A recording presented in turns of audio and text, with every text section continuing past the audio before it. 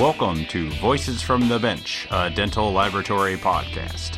Send us an email at info@voicesfromthebench.com or look for us on Facebook at Voices from the Bench. Greetings and welcome to episode 150 of Voices from the Bench. My name is Elvis. My name is Barbara. 150, Barb. Wow. 3 years and 150 episodes later, and we are still rocking it. Still doing it. We don't hate each other yet, as much as we thought we would. That's correct. And I do agree. You are correct. Just a little bit. So is it cold where you're at in Chicago? It's Indiana. Again, oldest joke that's not funny anymore. Continuing. Good job. Good job. Actually, this weekend we hit a high of 13. Oh, man. 13 degrees. I'm not even running in that. That's just nuts. That's crazy weather. It's crazy. It's treadmill weekend for me. Well, you know what's going down in Tampa this Sunday, right? Tampa Bay Bucks and the Chiefs, Super Bowl. You know my happy ass is going to be watching that. Yeah? You're not going to go? No, I'm not going to go. I think the tickets are like $29,000 I saw online. $29,000 to watch something that's on TV? Yep. Crazy, but I'll be watching it. So what's the city like? Are they expecting a lot of people? Yeah. Yeah, there's a fair amount of people, a fair amount of license plates that are out of state, and it's been good, though. Everybody's wearing their Bucks jerseys today at work, and we're all ready. I'm not a big sports fan, but I find it interesting that this is the first time a team that's in the Super Bowl gets to play at home, like the first time ever. That's crazy. Yeah, man. I'm voting for the Bucks. You know it. Yeah. Good thing they didn't have it in Indianapolis this weekend. It was 13 degrees. True to that. The first conference of the year is kicking off March 26th to the 27th. Our good friends of the Dental Laboratory Association of Texas is going to have a in-person meeting again. Fantastic. They just had one last October, successfully pulling it off, and now they're doing it again just months later. It's going to be bigger and better. Located in Grapevine, Texas, this year is going to be jam-packed with education and vendors. Unfortunately, Barb and I will not be able to attend. But just like the show in October, we're going to be hooked up remotely. We'll be set up at the Argon booth. There'll be a laptop with some speakers and a microphone. So if you're planning on attending the DLAT conference, make sure you come by and talk to us live, not live, at the DLAT meeting. And if you're not going to go to the conference, you probably should, because it's the first one of the year, and if we all start going to these, we'll show the world that they can have them again, and we can all get back to the way it used to be. So head over to dlat.org to register for the first dental laboratory meeting of 2021. So what's happening this week? A while back, a good friend and past podcast guest, Jason Kaiser from Kettenbach, reached out to us and recommended a guest for the show. When he told us the name, I almost felt stupid that we didn't have him on sooner. We had the extreme pleasure of talking with Dr. Mark Murphy. If you've ever seen him speak, you know him because you didn't forget you saw him speak. He's that good. Oh, yeah. Mark comes on the podcast to talk about his history with dentistry, dental labs, and now sleep devices. So if you want some facts that are going to keep you up at night, Mark's got them. But he's also got a solution with the company he now works for called ProSomnus Sleep Technologies. So join us as we chat with Mark Murphy. Hey Barb, I called Oradent the other day about their P5 milling machine. Super! How did it go? I was introduced to the consumables Oradent offers, such as Delta Zirconia, Oradent ZR, Oradent cutting tools, and Quest PMMA. How convenient. You know what? You can buy the mill and the materials from them. Yeah, if you think that's convenient, you can also buy furnaces by Napertherm and vacuums by Renfert. Plus, I don't have to talk to a different person every time I call. I have a rep dedicated just for me. I have heard that their service is amazing. Absolutely. Oradent offers high-quality cutting tools made here in the USA, and they have great options for zirconia. Delta Zirconia, which is a super cost savings for labs, and Oradent ZR, made proudly here in the US of A. Do they still offer dental alloys? Oradent started off manufacturing alloys and will always provide high-quality alloys for dental labs. One of the few companies in the U.S. to still manufacture their own alloys. Is there anything that they don't supply dental labs? Actually, they also offer dental scanners and a 3D printer from Shining 3D. Hold up. Does that scanner have its own design software? Actually, Oradent offers exocad for your designing needs. Nice. I'm not the best with technology and setting up all of this equipment, just saying. Well, we know, but that's fine. Oradent has a technical support team who can help with installing or troubleshooting any problems. Wow, Oradent definitely is a one-stop shop for any dental lab's needs. How do we get in touch with them? You can always call our friends at Oradent at 1-800-422-7373. Or you can visit them at their website at oradent.com. We super appreciate your support of the podcast, Oradent. Thank you so much.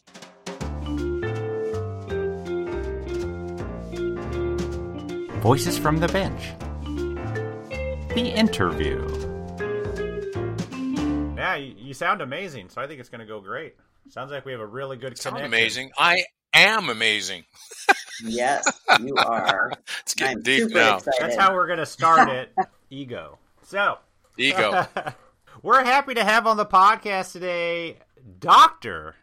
Mark Murphy. How are you today, sir? Elvis, I am great. I don't hear the doctor quite as often nowadays. Once in a while, a patient. I work a half day a week still doing some stuff. So most of the time, I just hear Murph Doggy Dog or Hey Mark or some things that I don't want to say on the air right now. Well, hey you. What is a doctor doing hanging out with a bunch of dental technicians? What's up with that? Wow, that's a story that goes way back to let's see. Today is we're 2021, right? So yeah. 21 and a half years ago. That's what it goes back to. Wow. So in the year 2000, you were a dentist practicing, and what? What happened?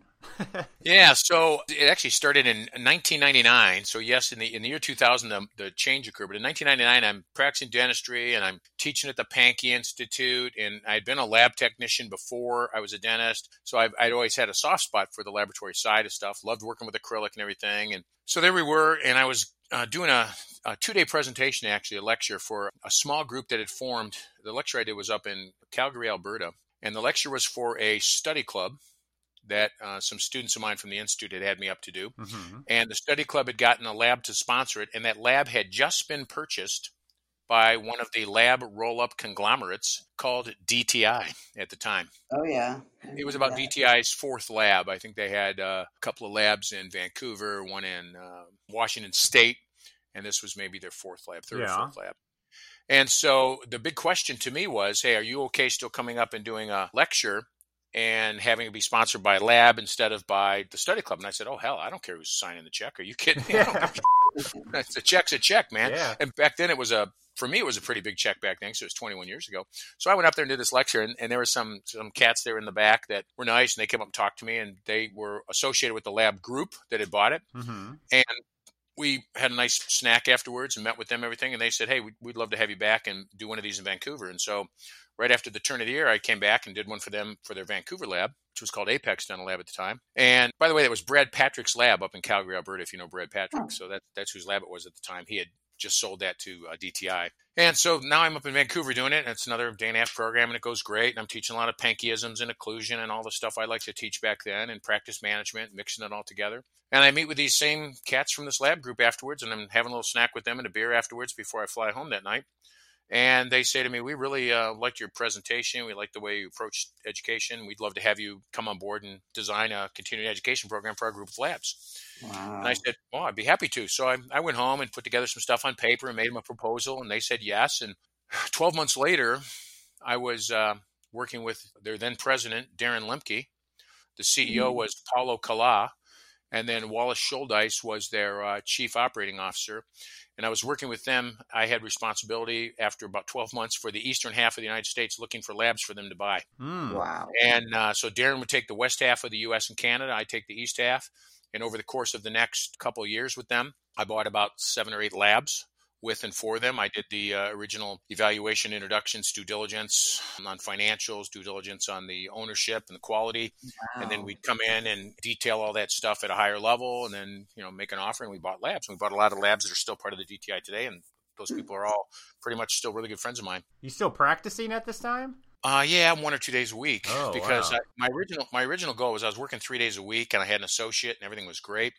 And I wanted to go to maybe 2 days a week and maybe lecture 10 or 12 times a year. And Elvis, Barb, that's how I was going to ride this pony out. I was going to be a dentist a couple days a week, be an educator day or two a month, and have a ball. Well, this thing flip-flopped on me very quickly. So within a couple of years, I was the VP of operations for DTI, and they'd grown from about $4 or $5 million in revenue to about $40 million.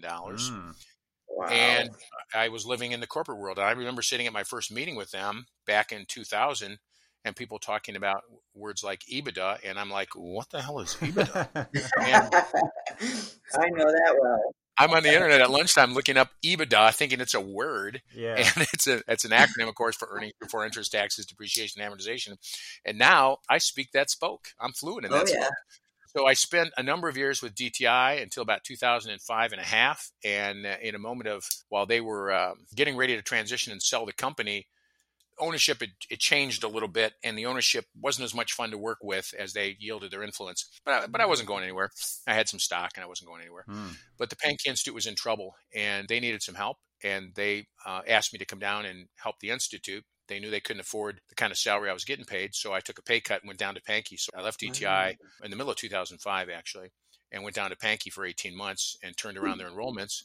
And then a very peculiar thing happened. So now I'd gone from being a dentist to living on the lab management corporate side of the business in the world. And I loved it because I loved the people there. My wife said the very first meeting we're in Vegas, Paris, Hotel Convention Center, if you recall. We're in one of those old meetings. I'm meeting people like your father, Barb, and I'm standing in the back of a room, and a guy comes up to me and says, "Hey, how's it going?" And I'm looking at him. He looks really familiar. It's Jim Gladwell, and he's talking to me like I'm any other friend of his. And then he goes up on stage and gives the most incredible presentation. And my wife, as she's meeting all these people, says, "Oh, my God, I love this." I go, "What?" She goes, "These people are like real people." They're like, they could buy and sell most of the dentists we know, but they're so much nicer to be around and cooler. And we just fell in love. I fell in love with the lab industry anyhow. I'd been part of it. And we fell back in love with it. So we spent the next 20 years in and around it, still in a way, still in a funny way I am today. And I've, done stuff like, donated to the Foundation for Dental Laboratory Technology. I've, been on the NADL board for a year. It was a tough year for me because I was so busy that year. But it was fun because I left that role with DTI, went to Pankey for a year and a half and came out of that job and did not have a job. That was kind of interesting. Yeah. And I was a little nervous. And so I started consulting for dental laboratories because I'd had this expertise from DTI. And I went out and I would work with some individual dental laboratories, teach them some business management, marketing. Who was the profitable managing for profit in a dental laboratory? Who was the gentleman who wrote that historical book? Oh gosh, the name's forgive me. Managing a Lab for Dental Profit. Oh, somebody will. There's a book on that? How come no one told me there's a book on that? Yeah, it's written in hieroglyphics. That's the problem. But so I would do that, and I made more money that year than I'd ever made before in my life. Wow. Self-consulting. Yeah. Wow. So I did that for a couple of years. Didn't have any interest in going back into dentistry. Did that for a couple of years, and then by then DTI had sold. Microdental had bought them. HealthPoint Capital owned Microdental and DTI. Bought Becton. They bought an implant company as well and sold that off eventually. And they asked me to come back. And so I went back in a consulting role with them. That became exclusive. Ended up their VP of sales for a couple of years. And then clinical education, I was trying to slow down. So clinical education for them for a while. And then one of their departments, we had a great removable department. And inside that department, a group of us had launched a new product called the Micro 2. It was a sleep and snoring device, a Class 2 medical device. And so in 2016, after this long run on the lab side, we decided when they sold Micro Dental to Modern Dental in 2016, we rolled out the Micro 2 product as a new company called ProSomnus. And Lynn Liptak, who was the CEO, I know him. Yep. And Lynn, who was the CEO of Micro Dental when they sold to Modern, asked me to come with him. And so Heather and I, who were working together at Microdental, went over to ProSomnus. And that's where I've been since 2016 and been in a couple of different roles there. Right now, my role is clinical education director. It's a full-time position. And then I'm advantaged to practice a half day a week doing dental sleep medicine, so that as their clinical director, my hands are wet doing what we teach and tell other people and how to do it. So I'm board certified now in dental sleep medicine. I teach and lecture about that. So I'm not really on the dental laboratory side right now, but I'm in a piece of a dental laboratory that rolled out as a medical device manufacturer, making sleep devices, class 2 medical devices. And that's where I live right now. That's pretty amazing. Yeah. So I want to know about sleep medicine. Can you kind of segue into that a little bit? Yeah. The final thing I would just say about that story is I wish I could say, and that was my plan, because then I would look really smart.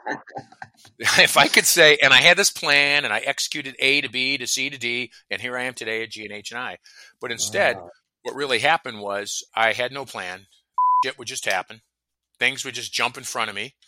And I seemed to walk through the right doors, and I seemed to be the right people. I often talk about Paulo Kala and Wally Schuldice and Darren Lemke back then. Those three people, they had no business giving me the authority to do the things I did. None. It was dangerous, to say the least. And yet I did them. And apparently they worked out okay, because that company grew and we did well and our stock did well. And then the same thing with Microdental. Kim Bradshaw brought me into Microdental, and I had no business being a VP of sales. What the hell do I know about that? Yeah. And we killed it. We turned that business around, and I turned around Pankey. And so I don't know. I was thrust into some situations that were weird to me, and I listened to other people's advice, and we seem to do some pretty good things, and it's all turned out okay. So I've been very fortunate. Yeah. So what do you want to know about dental sleep medicine, Barb? Oh, I want to know exactly what the device is that you guys created in 16, and then segue into how you teach it, and just the whole thing fascinates me. Well, the device is interesting because we were the first company to mill a sleep device, a medical device, out of a control-cured puck of PMMA. And I love it because I can talk to you and I can use all the right terms, and you'll understand, picture in your mind exactly what I'm talking about. Multi-access mills, and we've got, oh my God, I can't even tell you, but we have a lot of them, let me just say, and they go 24/7. And so we've got all these mills milling pucks. And so we took an industry that was handmade, artisanal, salt and pepper, polymethyl methacrylate construction with sometimes a metal tube called a Herbst arm, sometimes a jack screw device, so you can make a dorsal device, any other kind of mechanism like that. One other company, ResMed, and Panthera is still around in the U.S. They're up in Canada, actually, but makes a printed nylon device. So they had entered the CAD/CAM side of the business. But what we saw the opportunity to do was to mill out of acrylic, because the printed nylon is so porous, stains very easily, and gunks up pretty quickly. And so patients had trouble wearing that. And then all the handmade devices were very inaccurate, not precision, a lot of problems with fit, a lot of problems with monomer leaching, a lot of problems with tooth movement, things like that. And so ProSomnus really set out to do it differently. And, we were inside of a dental laboratory that had been transformed in large part by Lee Culp into a very, very digital production mindset. We wanted all digital inputs. We didn't have that. So we took analog inputs and immediately were converting everything at the receiving door into digital so that we could scan and mill Emacs like crazy. At the time, we were the number one miller of Emacs in the world. And they loved us for that.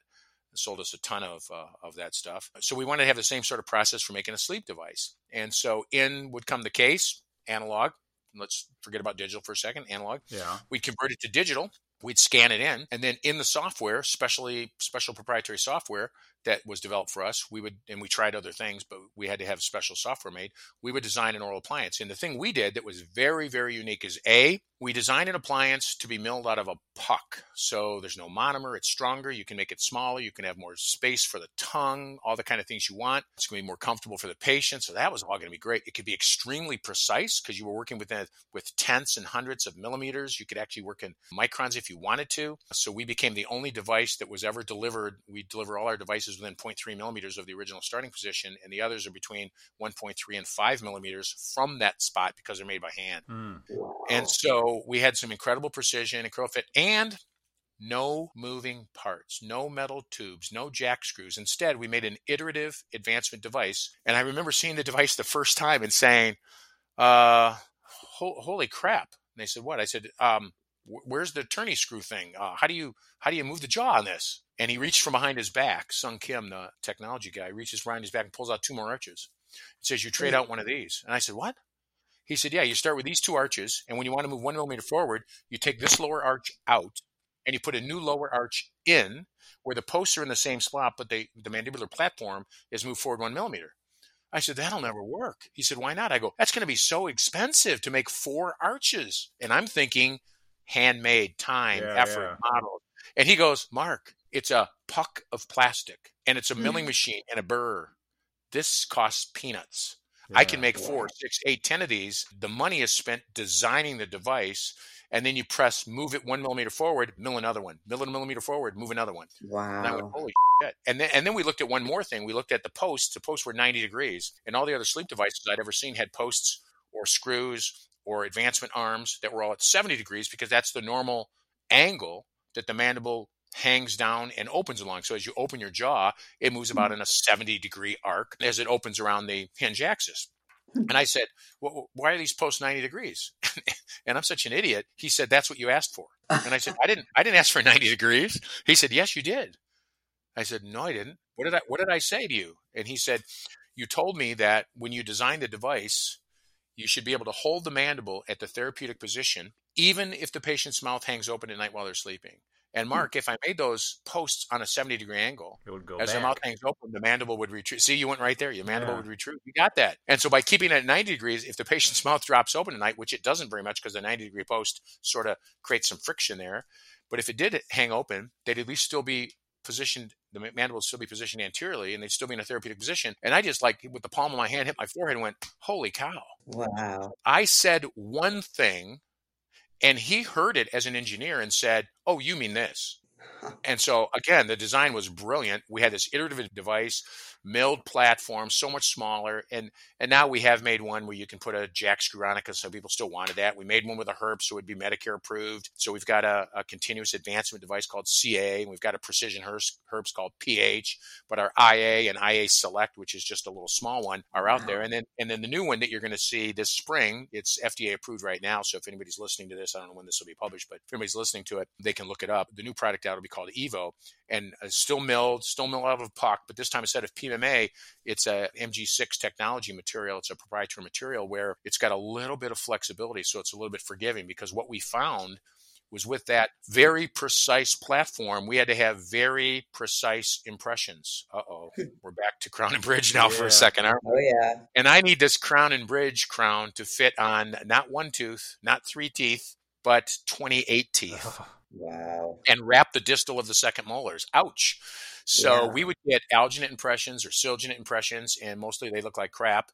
And then once in a while you get somebody who could take those impressions well. High five for that. I can't. So we really were insisting that doctors used a putty wash 2-stage technique where they would use a putty, like Kettenbach putty, and they would have it completely set with a piece of saran wrap over the top. The same technique you use for Invisalign. Remove that, trim up the tray a little bit because you're really just making a custom tray, and then wash it with Light Body. And we would get spectacular impressions. And when you make it like that, the devices would drop in. We had studies that showed no tooth movement, fewer side effects.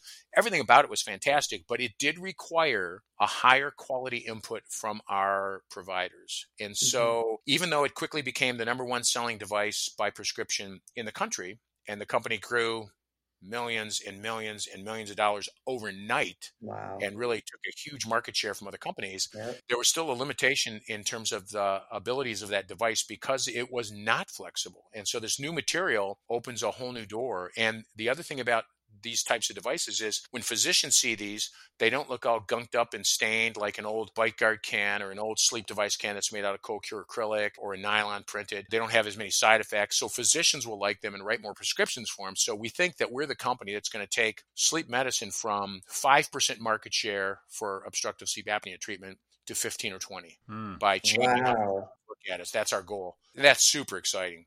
And it'll help everybody. It'll help every appliance company, but we'll be responsible for primarily making that change. Take me to the patient side of it. So how do you diagnose, and how does a person even figure out what doctor to go to? Do they go to dentists, or do they go to sleep doctors, or how do you diagnose that, and who do you go to? That's a great question, Barb. And generally the historical path, so if we go backwards in time, the historical path was a patient at their primary care physician or at their heart specialist or, at one of their doctors. The doctor might suspect that patient had obstructive sleep apnea and send them for a sleep test. And traditionally, historically, a long time ago, that sleep test would mean that patient would end up going to a sleep clinic, sleeping overnight with a bunch of wires hanging off him. Very difficult do, very challenging. And then, they'd have sleep apnea, and then almost 100%. Almost every single one of those patients got a CPAP machine, which is a mask with a hose and a machine next to the bed. And here's the problem. 40% of the patients who get that wear it, and they wear it on average 4.5 hours a night, 5 nights out of 7. There's 100 studies that show that. So even though the treatment works really, really well, almost 100% of the time, because hardly anybody was wearing it, it was not a very effective treatment because nobody could wear that device all night. If they got up at midnight to go pee or 1 a.m. to go pee, they generally didn't put their mask back on. And the second half of the night is more critical than the first half of the night. You have more episodes the second half. So it's a real problematical treatment. So along came oral appliances, but oral appliances were,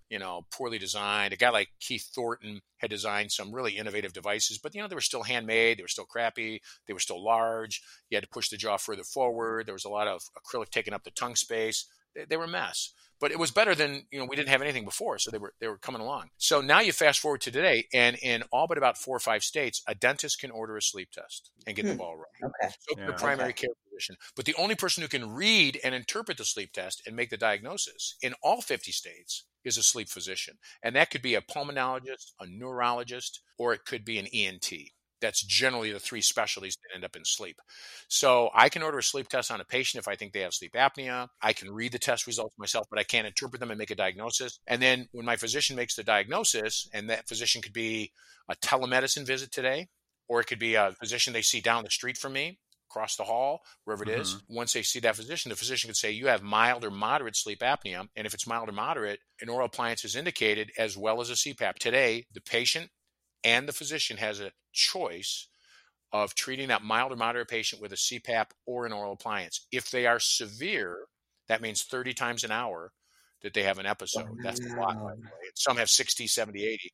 Then they are supposed to try CPAP first. If they fail CPAP or refuse CPAP, then they can still try an oral appliance. So today, some patients go to the sleep physician first. Most of the tests are in home now, not in a clinic. 75% of them in home. You sleep with a home sleep test. There's a bunch of them out there, and they're all good. And then the patient ends up with either an oral appliance. Now, they could end up with weight loss as a treatment. They could end up with sleeping on their side. A few people, that's a solution. Some people get Inspire, and that's like a pacemaker thing over your heart and wires that run up to your tongue to keep it a little stimulated while you're sleeping. So there are some other treatments that are out there. Oral surgeons would pull the maxilla and the mandible forward, do what's called an MMA, mandibular maxillary advancement. That works about 95% of the time. So oral appliances don't work 100% of the time like CPAP does, but patients will wear them. And so for me, mild cases were about 90% effective, moderate about 80%, and severe patients were only 50-50. But 95% of my patients wear the device every night. Yeah. So even though I don't have the same efficacy, I have much better compliance or adherence. So the effectiveness is equal to or greater than CPAP. And so that's another reason the world is tipping from CPAP for everybody to maybe more of these people should have oral appliances. So we're seeing a huge growth in that. And more dentists are getting into it every day. There's still not a lot of dentists that do it. There's very few dentists that actually practice sleep. There are some dental laboratories that, as you know, are licensed or they're sold a licensed manufacturing capability or an FDA manufacturing sub-site, however they do that, so that they can make those devices. And so, and there are a few labs that have started to mill. Great Lakes Orthodontics, which is now Great Lakes Dental, has been milling bite splints for quite some time. A company called Dynaflex mills sleep devices.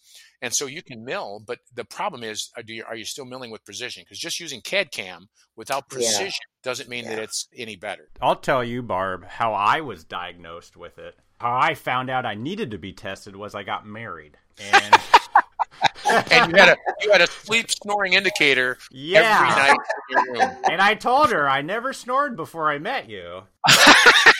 Wow. Awesome. That's awesome. So that's what started my journey. I got to dive deeper, though, but explain to me, if you will, please, how does the device help a person sleep? I don't get it. So the average person lays down to go to sleep at night, and gravity helps their tongue fall backwards into the back part of their mouth. Now, you would never do that when you're awake. You would never snore when you're awake. But we know that sometimes the tongue falls towards the back part of the throat because it relaxes. Mm-hmm. And when it does, it can sometimes let the air that's going up the nose and down the air tube, it'll ripple past that tongue that's laying against those, wet, moist, mucousy tissues, and it'll make a little snoring sound. Snoring in and of itself is not a problem. It's just a noise. But snoring might indicate that there's also a reduction in airflow. See, there's a big difference between snoring and sleep apnea. Mm-hmm. Now, truly, most people who have sleep apnea do snore, but we see a few that don't. And most people who snore do have sleep apnea, but we see a few that don't. So it's not snoring equals sleep apnea, but it is a high indicator. There's other things like age, sex, men over 50, and overweight. Boy, those are 3 risk factors right there. And if you snore, that's 4. And that person with those 4 risk factors would be 90% likely to have obstructive sleep apnea. So somebody goes to bed at night, tongue falls back, closes off the airway. What other things factor into that? Well, it turns out that little uvula, the thing that hangs down in the back of your throat, and the epiglottis that protects your airway when you're swallowing, those 2 devices overlap in every single mammal except for humans. What? In humans, they're separated because we elongated our necks when we walked upright and started communicating, and the larynx and the voice box and all that moved around. So when you look at infants, for example, during the first year of life, in the beginning of the first year, they overlap. By the end of the first year, they've separated as they begin to learn a little bit of speech and grow their larynx. So no other mammal has sleep apnea. They might snore, but they don't have sleep apnea. We're the only ones that do. It gets worse. Because we don't eat and chew wild Paleolithic diets anymore, our upper and lower jaws don't grow as large. We don't have room for our wisdom teeth. So our maxillary mandibular complexes are smaller, but the tongues didn't get any smaller because we still use them for speech. Most people are stuck with a size 7 or 8 tongue and a size 5 or 6 bony box for their jaw. So now we've got people that are overweight. We've got people with large tongues, small bony boxes, not enough room for the wisdom teeth. And then 20 years ago, we took 4 bicuspids out for orthodontics. Yeah. Mandible back, and made it worse. I just had a phone consultation with a patient this morning, a telemedicine visit, and we're talking her through, and I said, so did you have ortho? And she goes, yeah. I go, do you have any teeth extracted? She goes, yeah. And I'm like, yep, there you go. So we made your bony box smaller for her, 25 years ago, 30 years ago. And now, no surprise, she's got sleep apnea. We would never do that today. Instead, we would grow that maxilla, make it wider, bring it forward. We would do something like that, rapid palatal expansion and growth. So who are we blaming here? Evolution? Is that what I'm blaming? Yes. Some of it's evolution, some of it's diet, some of it's weight loss. In 1994, only 1 state had an obesity rate above 20%. Today, no state has an obesity rate under 30%. Yeah. Under 30%. And so we've gotten fatter as a nation. Our diets are crap. And so everything just makes it. So we have more people that develop sleep apnea every year than we're treating. We're losing ground to that disease. And it's not rare. It's 20 to 25% of the population, 1 billion people worldwide. 1 billion. 40 to 55 million in the US alone. It's crazy. That is crazy. So the device, what? It holds the tongue? So all the device does is it's a mandibular repositioning device, and whether you use a jack screw on the side or a Herbst arm, or in our case, those iterative posts, something holds the lower jaw, the mandible, in an anterior position. So in some countries, they call it a mandibular advancement device, a MAD, M-A-D, or a MAS, mandibular advancement splint. Usually in the U.S., we call it an oral appliance, OA, but all those names are acceptable. But it's a mandibular forward repositioning splint with about 3 or 4 or 5 millimeters of vertical, depending on the device you're using. And when you pull the lower jaw forward, it pulls the tongue and associated structures forward. And for a lot of people, pulling that stuff forward when they lay back at night leaves the airway patent enough for air to flow. When you take that sleep test, it records your snoring. It also records your flow of air through your nose, and it records your blood oxygen levels. If your blood oxygen drops 3% and there's a reduction in flow that lasts 8 seconds and 30% or more, that's called a hypopnea. If you stop breathing altogether, that's called an apnea. You add up the number of apneas, stop breathing, and the number of hypopneas, reductions in breathings per hour, and a normal, healthy person sleeping through the night that doesn't remember getting up, sleeps great, is 0 to 5. Wow. And a person with mild is 5 to 15 times per hour. And a moderate patient is 15 to 30. That's me, about 20 times an hour. And somebody north of 30 is severe. And I've treated patients with 90. 90? And I've treated patients with 90 with an oral appliance, gotten them down to 35. They feel remarkably better. They sleep better, only get up to go pee once instead of 4 times. Their blood pressure medications are working better, all kinds of crazy good stuff. But they still have severe sleep apnea. That patient still has to go back on a CPAP. The life expectancy for somebody with sleep apnea is about 6.7 years less than somebody without it. Patient with sleep apnea is 4 times more likely to have a stroke, 23 times more likely to have a heart attack. And we see much higher rates of arrhythmias, hypertension, diabetes, depression, congestive heart failure. So this disease is not the one disease we found that solves everything, but it's it's damn close. I mean, you look at this disease and say it makes a lot of other things way worse for people.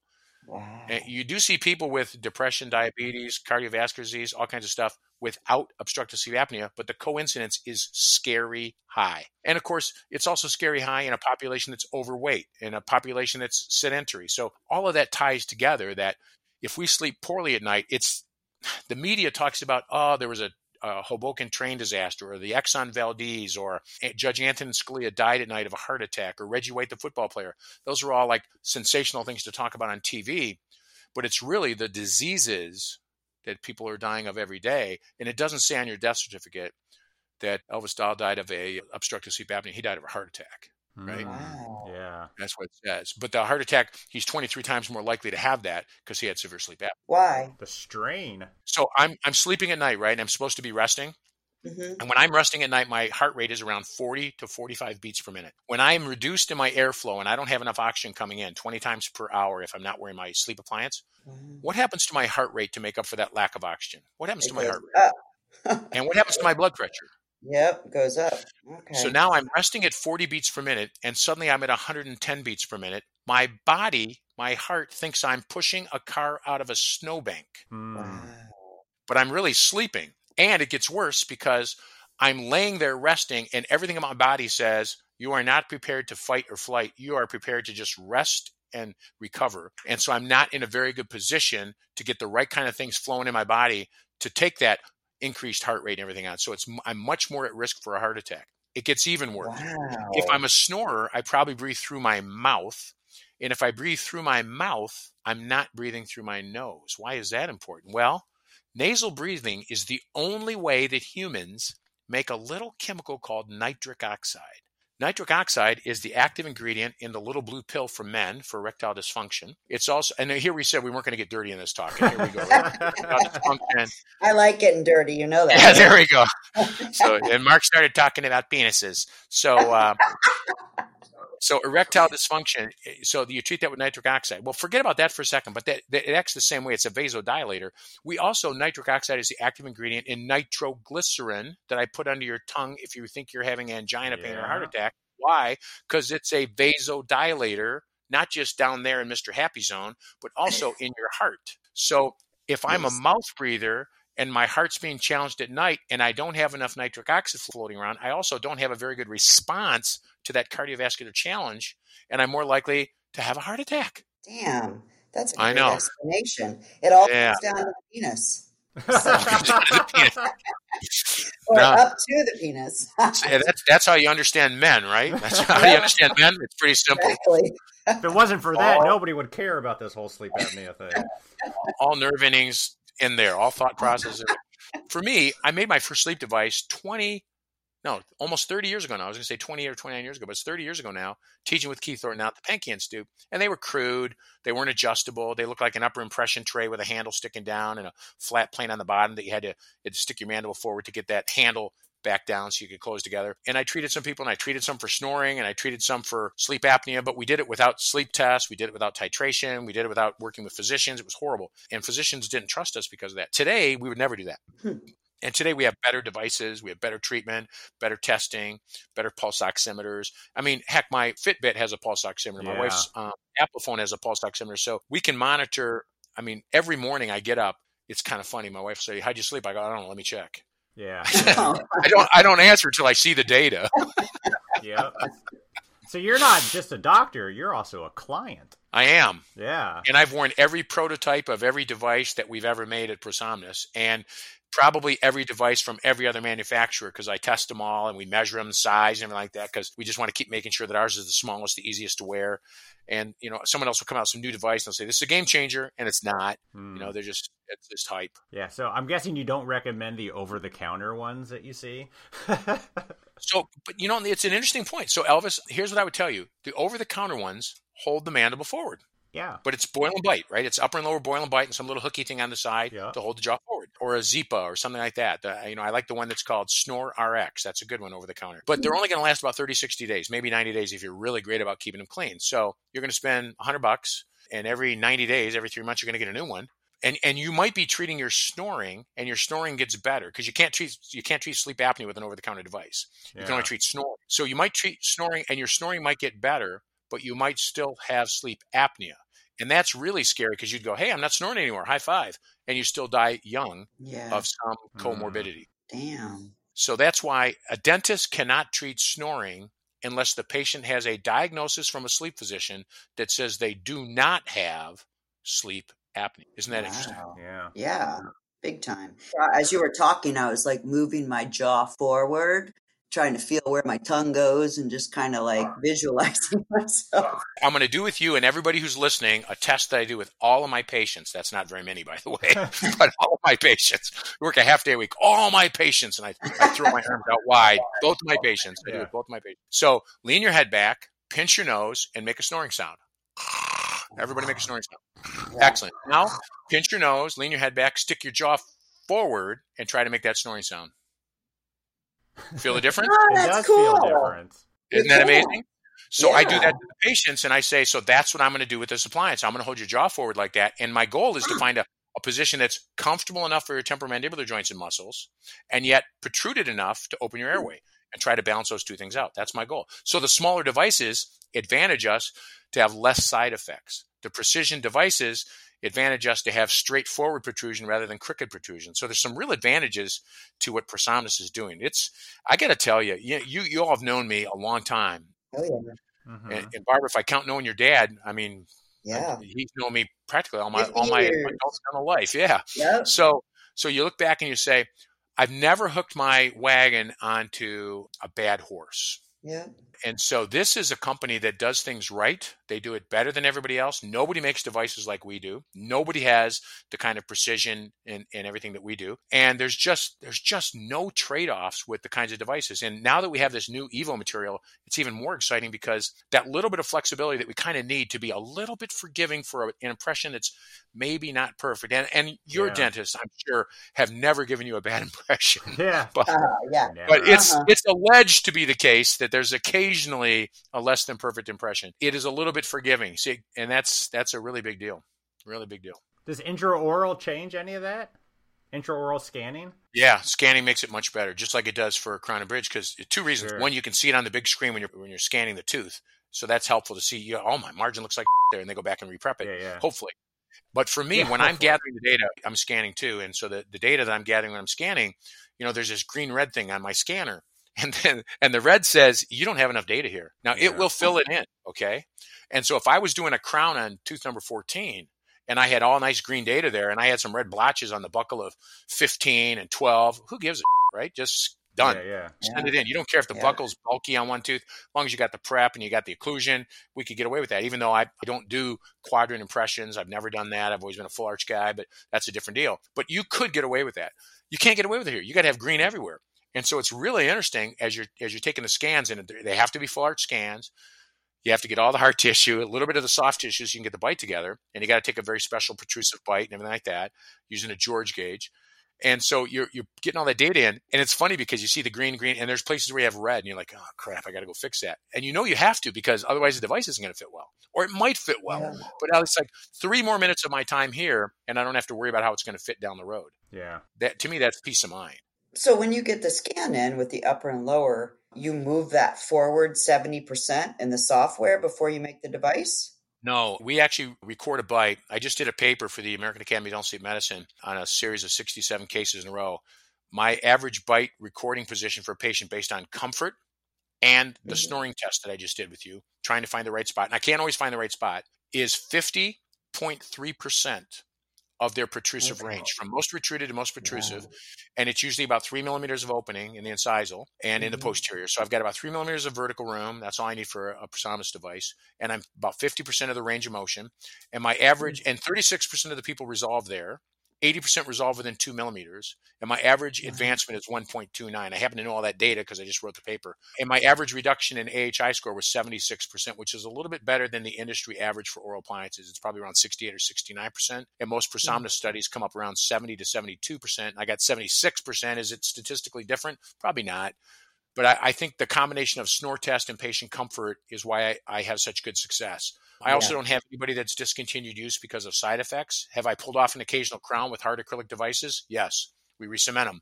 Have we had patients who had jaw soreness? Of course. What do we do? Move them backwards and then come forward again. Okay, great. Have we had anybody that we broke a device on? Yes. I had 2 devices break out of the last maybe 100 and couple that I've done. And the good thing is I've got 4 arches, so I can usually grind on the post of one of those arches and make that the same dimension of another device that they have so that they're never out of treatment. And I just call Prosomnus, actually I email them, they press a button and remill, as part of the warranty, remill one of the devices that needs to get fixed. Wow. So it's really, really slick. So the whole idea is not to move the bottom jaw out as far as it can go. That's not the answer. Oh, correct. So you're finding about halfway between the farthest. I would say most treatment resolution is found between 50 and 70% of the range of motion of the mandible going forward. And with other devices, it might be 60 to 80%. And that extra 10% that you have to go because of the bulk of the other devices opens the door for more TMJ, muscle, ligament, soreness, and sensation that patients don't like. And then you have to worry about when the patient gets up in the morning, their back teeth don't touch because their mandible's down and forward for 8 hours, and the jaw joint's filled with fluid. So we make them a little wedgy plastic thing called a morning occlusal guide or a MOG that helps remind them where to put their jaw back in its normal position. So they got to squeeze on that and get the water out of their joints. Yeah. And that takes 5 to 15 minutes to an hour. Everybody's a little different to get your bite back in the morning. Otherwise, you could develop a permanent posterior open bite if you didn't do that. Oh, that's crazy. Really? Yeah, it is. Yeah. But they'd have a more pronounced chin, though. I mean, yeah. It'd look more like Marilyn Monroe or Charlton Heston. There you go. Yeah. Handsome. Very handsome. So when you're trained, so you're actually not necessarily training dentists. Are you working with other physicians? I do work with other physicians, but I'm actually training dentists. Okay. The American Academy of Dental Sleep Medicine is kind of the go-to group. There's other very excellent groups like American Sleep and Breathing Association. I'm a member of that too. I'm also a member of a couple of physicians groups, the American Academy of Sleep Medicine and the American Academy of Cardiovascular Sleep Medicine. But those are the 2 biggest groups, the ADSM and the ASBA, for dentists for sleep. The ADSM is the big dog. They got about 4,000 members. Now remember, there's 180,000 dentists. Okay. And about 4,000 members. So maybe there's 6,000 dentists. Maybe there's 7 or 8. I don't care. But there's probably 5,000 or 6,000 dentists who dabble or do something in sleep. That's 3 or 4%. So, wow. So I used to talk about how labs were a pimple on an elephant's butt in terms of healthcare because we're a small percentage of dentistry. We're 7 or 8% of dentists' expenses, right? Mm-hmm. And then dentistry is about 5% of medicine. And so you're like, we're this pimple on a pimple. We're this, this tiny. We're a tiny little thing. That's a huge opportunity. This is even smaller because, there's probably at best $100 million worth of oral appliances sold from manufacturers to dentists on an annual basis. And, you can picture the size of the laboratory industry. You can picture the size of dentistry, $120 billion. So we are really, really small. So I've moved from dentistry into the lab community, a smaller industry, because that way I could be a bigger fish in a little pond. And now I'm a big fish in a puddle. Wow. A little puddle. And I'm flopping around in the puddle and everybody goes, oh, everybody knows Mark Murphy. Well, yeah, there's only about 5 of us, Yeah. So there's about 6,000 dentists who do sleep. And I'd say most of them have heard of me or read one of my articles or seen me lecture or something. And then there's probably 500 or 600 who really do a lot of sleep. The average dentist is still busy doing dentistry, and then he fits in 1 patient a week or 1 patient a month doing dental sleep medicine because it pays better than anything else they do in their practice. What is the risk involved in a dentist doing sleep? Like, what would they be afraid of? Yeah, they would be afraid of side effects. They would be afraid of changing the bite or tooth movement, so they should use better devices. They would be afraid of getting sued if a patient died. They should be more afraid of getting sued if they didn't screen patients and tell them they did need to get a sleep device or a CPAP or something. That'd be a greater error because now that the ADA has resolved that we're supposed to be screening patients for that, that's a responsibility we have. They also could be at risk if they don't keep good soap notes and somebody doesn't have a good time, in terms of having their treatment, everything like that. But it's a lot easier than dentistry. I think it's a lot less risky than dentistry. Mm-hmm. It's a lot more rewarding than dentistry. And think of it, it's like putting in an upper and lower bite splint where you got both of the bite splints have flat planes that match. Yeah. And so it's way easier to adjust. There's none of this. There's no adjustment. I can't remember in the last 100 sleep devices I did, I don't think I adjusted one of them occlusally. Wow. Well, they don't occlude, Awesome. right?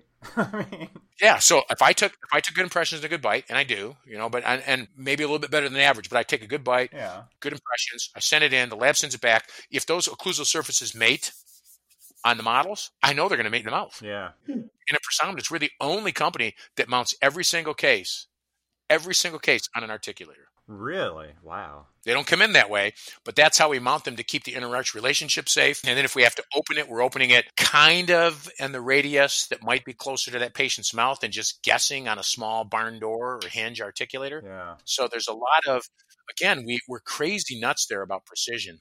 Crazy nuts. What kind of articulators do you guys do? Large adjustable, obviously? They use Stratos. Yeah, that's what I use. That's my fave.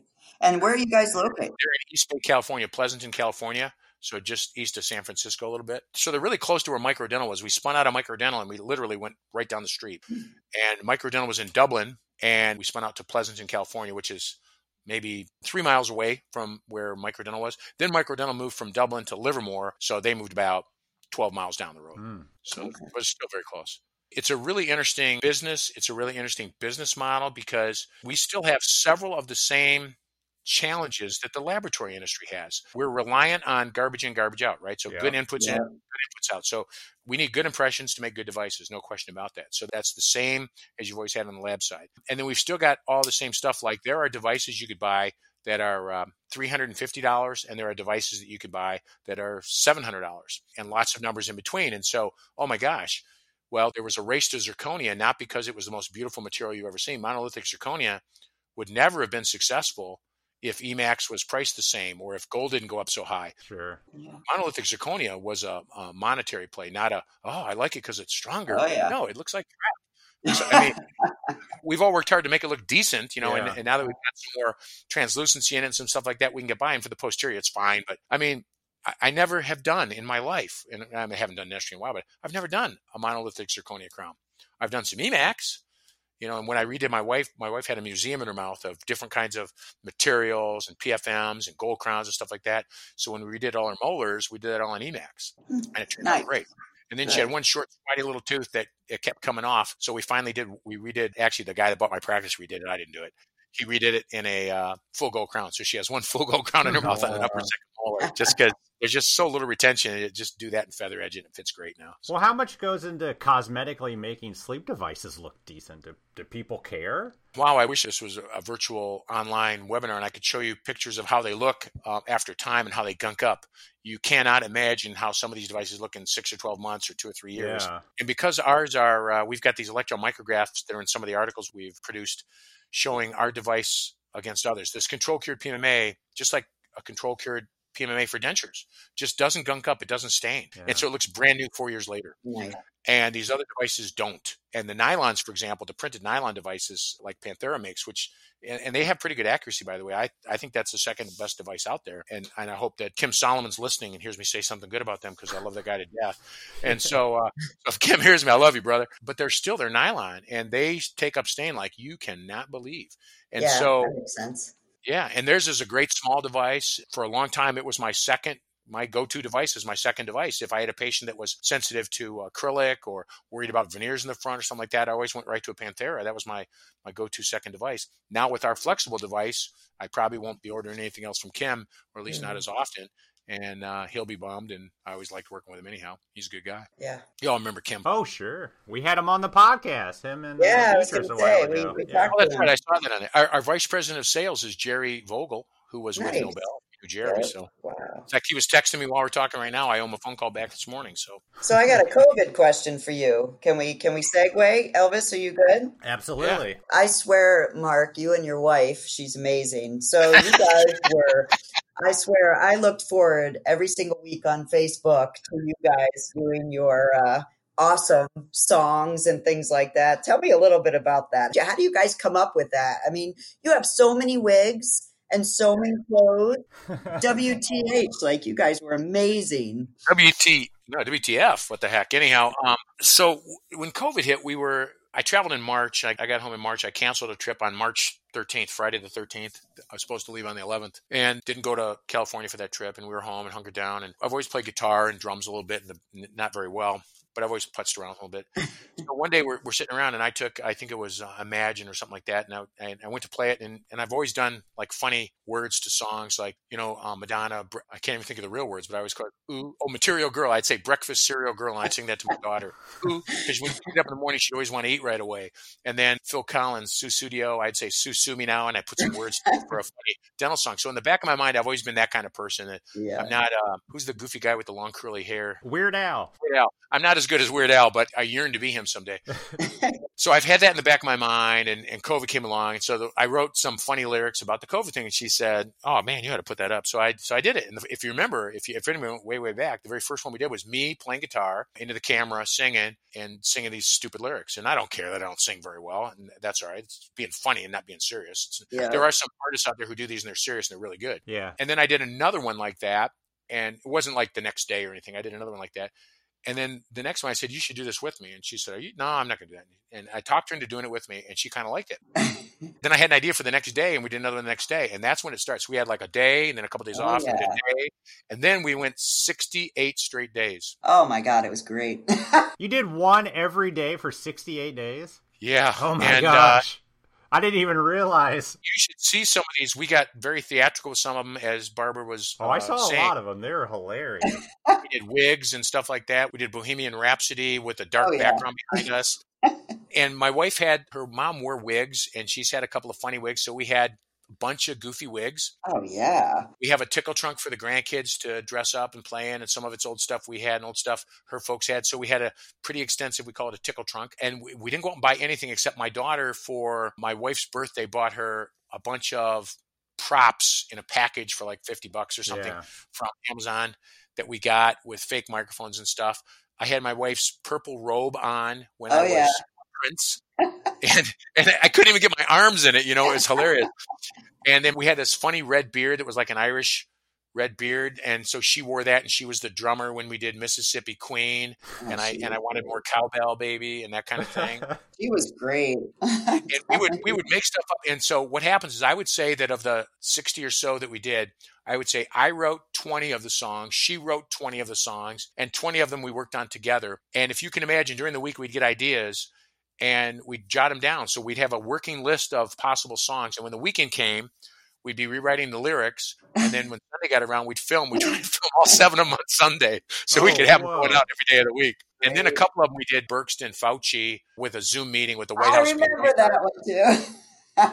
And then I did Pinball Wizard, where I had that goofy wig on and goofy scarf. And I tell you, my favorite was when she dressed me up as one of the Golden Girls. And we sang "Thank You for Being a Friend," and I got kind of accustomed to being in that dress and the lipstick and everything. I like that. I think there's a little something going on inside me. I'm not quite sure. It got us through a really rough time. I loved it. It was really, really cool. You know what was great? There isn't anything good I could say about COVID, and there isn't anything great I could say about the last few days and how we've seen some behavior in the country and everything. But I can say this, that COVID taught me that the high school girl that I met and married is somebody I can spend a lot of time with in retirement. And that she's still my best friend. And it taught me that I don't have to be on an airplane every week, because I fly 120, 30,000 miles every year for 15 years. And I could be home and still be happy. And it taught me that I like playing golf a lot more than I thought I did. And so that's cool. Really good learning experience for me. I learned some things about myself. Now I'm working harder for Prosomnus now than I've ever probably worked in my life. And I'm on Zoom meetings and calls, and the responsibilities I have are ginormous, it seems. And I really appreciated Jason reaching out and suggesting me to do this with you all, because I've been a bit disconnected from the laboratory side of dentistry, and it's meant so much to me. Barb, people like your dad and leadership at the NADL. It's been a wonderful, wonderful 20-year journey away from dentistry onto the lab side. I could never go back the same way. I'm not the same person, and I've really enjoyed it and the people. I'm still friends with so many of them. And it's just weird to not be at a Vision 21 meeting and not be on this committee and not be on meetings. And I got to hang around with Ricky Braswell a little bit longer, because she was down at Pankey for a while. So I got to stay in touch with her. But I missed teaching at NADL University. That's where I saw you. Yeah. You're a rock star. I wrote in JDT Online for from the inception of the online version for like 8 straight years. Didn't miss a month. So I miss that world a lot, but I've just been so busy lately. Well, you're one of my personal heroes, so thank you. Thank you so much. When I first started learning about the industry outside of the lab I work in, and my owner started taking me to Lab Day and Vision 21. Larry. Yeah. Larry, right? And Cal Lab and all that. I remember you were the first person I saw that really made me think, wow, this is pretty cool. This is some really good stuff. And then when I did NADL University, you get that better connection because it's a smaller class. It was outstanding. Yeah. And you're right. It's just all of a sudden you're not around anymore. Yeah, it's been weird. In 2016, the last 4 years have been crazy since we spun out of Microdental. It's been a crazy, crazy run. And I was very fortunate because last fall, Len came to me and asked me to take a full-time position again this year. He needed a little bit more of me. And I said yes. And I won't say reluctantly, but I really liked what I was doing. And I liked lecturing and teaching. And I had this blend of made a little bit of money working for Prosomnis as clinical education director. Mm-hmm. And then I made money lecturing and teaching, doing all this stuff. And I was free to do kind of whatever I wanted. So I took the full-time role, and I actually technically started that February 1st, and then COVID hit. So all my lecture stuff went away. I probably made 10% this year of what I would normally make lecturing and teaching and consulting. Sure. I would give a lot of the money back, and I gave over $20,000 to the Foundation for Dental Laboratory Technology, and I gave a lot of that money back from honorariums I earned lecturing in the lab industry. Yep. And it was funny, if I didn't have that full-time job with Prosomnis this year, I'd be screwed. I wouldn't have any income coming in. So I've told Len, I said, he's been my savior this year, asking me back in a full-time role right at a time when COVID hit. So he tried to renegotiate a lower contract, and I told him no. So. Yeah. He did not. Do you see speaking engagements starting to book again, or is that still holding off? Hinman, I'm going to go up for a hands-on course that I'm doing there. Oh, cool. In March. They're doing a hybrid version. It wouldn't surprise me if they switch from hybrid to all virtual by the time it gets here. Yeah. Nothing else is live and in person. A large group called Smile Source of about 700 practices just moved their April exchange to the fall, hoping that it'll be live in the fall. But I did one lecture in Kansas City during COVID. It was July. We were in a 400-person ballroom. There were 65 people spread out at tables, if you can imagine that. 2 big screens. Wow. It looked like a huge auditorium with nobody in it. It was weird. Yeah. But I think there'll be some things like that. I know a few people that have done some in-person lectures, and they all spread out, but it doesn't feel the same. I think most of 2021, and if anybody, you might not have seen it, but I posted some videos about COVID during COVID, keeping people up to date. The prediction is dentistry will not get back to 100% till maybe 2022. Dentistry is at 75 to 80% of their normal capacity and revenue, and they have higher costs of business. And so they're getting hammered. And so are labs, right? Everybody get hammered. I'm not saying everybody isn't. We did really well at Prosomnis, surprisingly. We took a dip like everybody else, but our fourth quarter got us back ahead year over year, and we had a record December, and it's crazy. So, but of course, we're the medical side rather than the dental side, so it was a little bit easier for us to rebound, perhaps. But we don't see dentistry really coming back. We don't see education maybe coming back. Maybe Q3, Q4. We've got to have enough of the population vaccinated that our comfort level is there, because it's hard to do a hybrid course. You've got the cost of all the online stuff, and then you still have the cost of all the in-person stuff. And very few groups have enough money to try and pull it off on both sides. Yeah. And so I think you're going to see everybody just write it off. We had to write off most of last year. I think they're going to write off at least half of this year, maybe in the fall, but it wouldn't surprise me if it was 2021. Wouldn't surprise me at all. Yeah. I get my vaccine next Wednesday, so I'm pretty excited. There you go.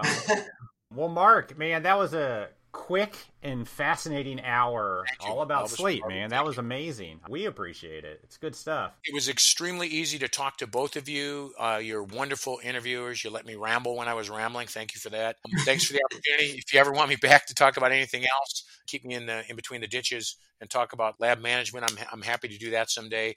I did do one lecture this year, a virtual lecture for the Lab Lodge on lab management today. So I still have those slides. I still have some of that expertise, but I can't say that I have any hands-on management of that for the last couple of years. Well, I hope to see you live again sometime soon. I really, really enjoy watching you. You're an amazing lecturer. So interesting and funny. It's amazing.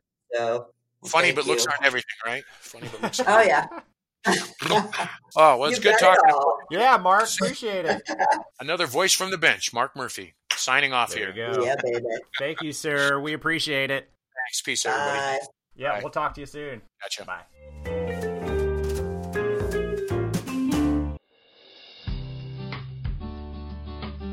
Whitmix is very excited to announce the new Pro 4K large format 3D printer from Asiga. The open material printer for the 385NM and the 405NM resins features renowned Asiga reliability and super fast print mode for large batch printing of virtually all print resins. It's ideal for printing any kind of model, denture, splint, surgical guide, impression trays, and more. As it does with other Asiga printers, the Pro 4K features the SPS Smart Positioning System technology, which ensures that the build platform is in the correct position when forming each layer, providing accuracy and continuity. The Asiga 4K DLP printer is affordable, so you can own it for under $25,000.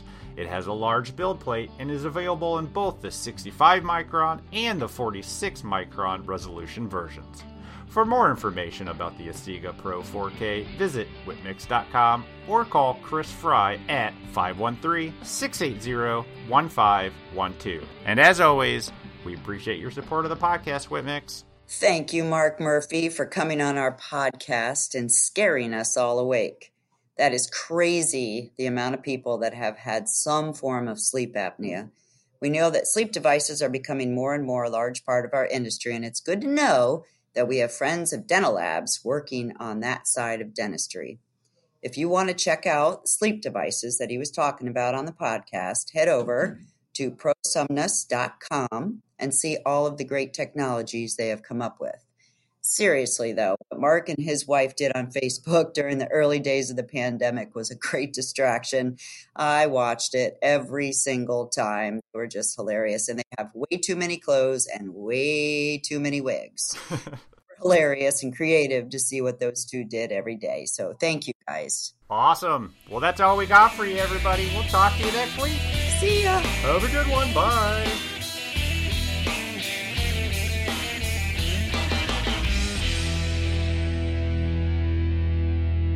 What is high of 13? Oh, that's the temperature this weekend.